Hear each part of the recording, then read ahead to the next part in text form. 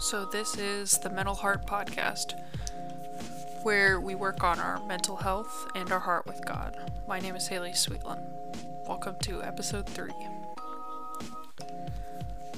Episode 3, I called it Receive Grace Instead. In general, I'm going to say this probably every podcast. I'm doing this podcast to try and share my experiences with mental health and what I've learned and what works and what doesn't. I'll talk about resources that have helped me, conversations that have helped me, and how becoming a follower of Jesus has also helped. This podcast is a safe place to explore mental health and get to know Jesus better. In this episode, I'm also going to be talking a lot about isolation. Isolation is the process or fact of isolating or being isolated. In isolation means without relation to other people or things separately. So I like to identify problem or problems and a solution or solutions. So in this situation, I think the problem is isolation, because we aren't growing at all when we're in isolation. Nothing is happening in the actual act of isolating. And I think that the solution to that would be, instead of isolating, we need to receive God's grace in our life. And I've had this little piece of paper in my car for a long time. Like, some people have driven my car, they know that's there. It says receive grace. And I don't know why, but I just wrote it down one day and I try to think about what that actually means and how to actually do that in practice, not just say it and forget about it. So receiving God's grace in our life. And I just want you to stop for a second. Not if you're driving, but just stop mentally and think for a second what that actually means. What does it mean to receive grace or to receive anything? But in this particular case, what does it mean for you to receive grace from God?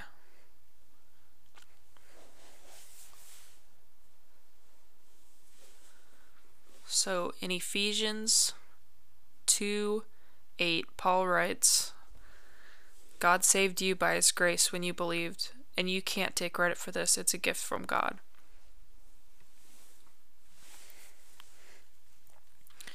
You can't take credit for this. It's a gift from God. That part stuck with me. This says to me that you can't earn it. It's a gift. You received it just by believing that you did. And I want to receive God's grace every day in my life. To receive, I've kind of been obsessed with this word, and I used to never know how to spell it. I used to always switch the I and the E. I don't know why. To receive means to experience or encounter. And grace means dignity, favor, or honor. So you're experiencing favor, you're experiencing or encountering honor. You're encountering dignity. You're experiencing favor. All those things. And it's easy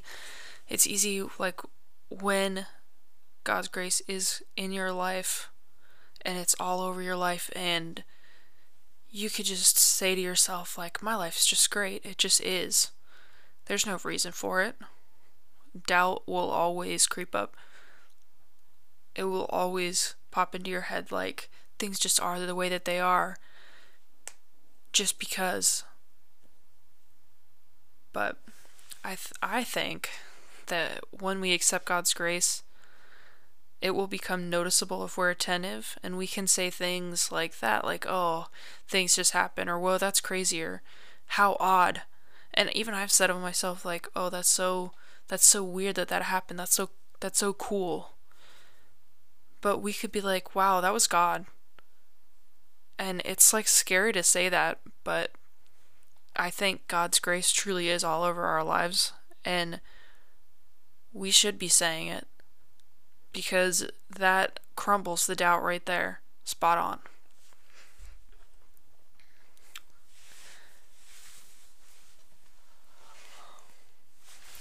Another part that I wanted to talk about was self-growth. So by isolating, we're preventing our own self-growth. We can't learn to adapt in a healthy way to painful parts of our life if every time something hard happens, we just hide or retreat. Isolation is growth stunting. With God's grace, we can learn a better way. We learn how to be with Him and to receive rest that grows us. It's all about receiving. And we as people, we have a hard time receiving anything. We always want to get something and give something back, but it's hard for us to just receive something and just rest in that.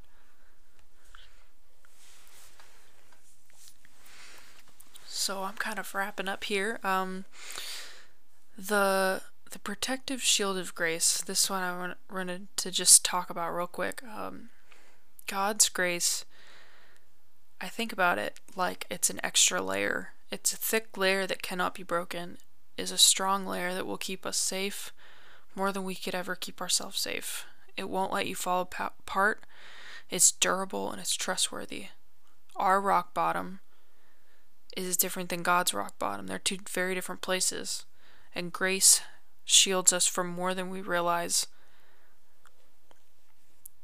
So I think about it as a layer, or the bottom of something that our rock bottom and God's rock bottom aren't even the same thing. We might think this is the worst thing ever, but God's like, no, I shielded you from this, and this. You didn't even know.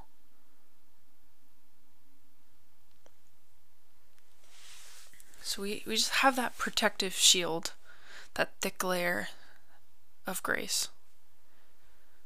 So to acknowledge God's grace is to go out into the world and to live life. It's to grow.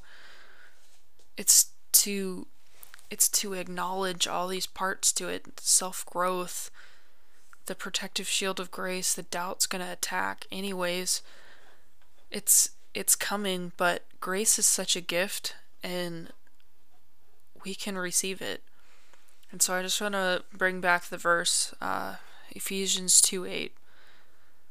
Paul wrote, God saved you by His grace when you believed, and you can't take credit for this because it's a gift from God.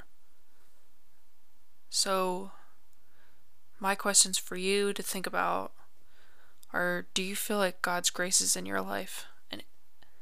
And if so, where? So next week, probably not next week, but the week after that, we're going to talk about flourishing. So once you get yourself to a point where you're like, even if it's just that day and the next day you're struggling again, let's think about flourishing, taking our next step out of isolation.